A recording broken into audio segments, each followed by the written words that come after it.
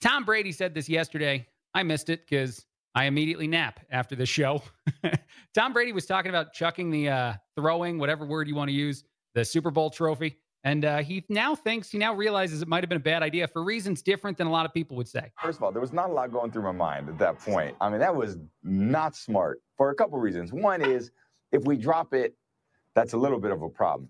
But the worst thing that could happen is the edges on that trophy are so sharp.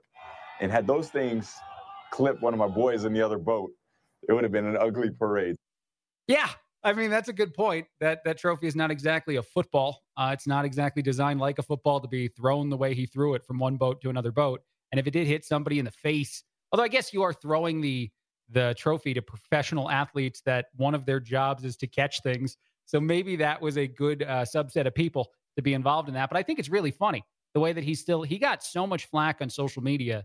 People were very upset that Tom Brady could dare to throw the Super Bowl trophy, the Lombardi trophy, because of the disrespect it showed to said trophy. Tom Brady would know about that trophy more than most of us. He'd have interacted with it more than any other professional football player in the history of the game. But one more time, because he's still delighted.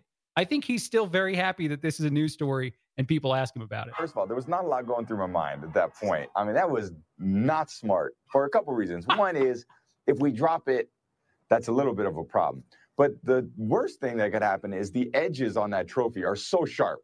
And had those things clipped one of my boys in the other boat, it would have been an ugly parade. Yeah, and I just love this. Not smart.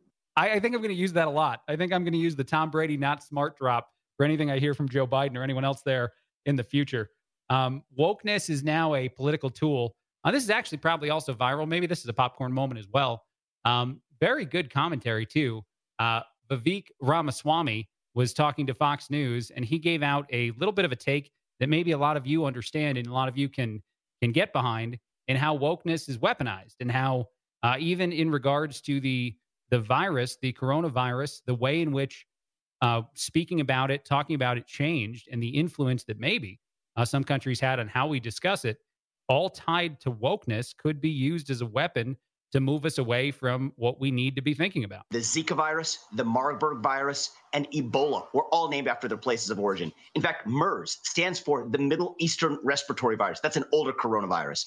But somehow, China is uniquely off limits. In fact, actually, the press even today for COVID-19 uniquely refers to the UK strain, the South African strain, the Brazilian strain. But again, Wuhan is off limits. And we have to ask ourselves why.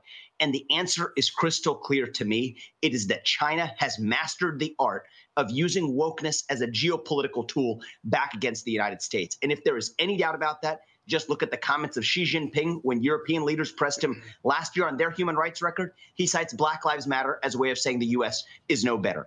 Their top diplomat in Alaska last month falsely claiming that Black Americans are being slaughtered, and he hopes the U.S. does better on human rights. They have mastered this game, and they are using Americans here as pawns by now deflecting accountability for COVID-19 by claiming that any allusion to it would be just wrong. This is such an interesting take, and one that actually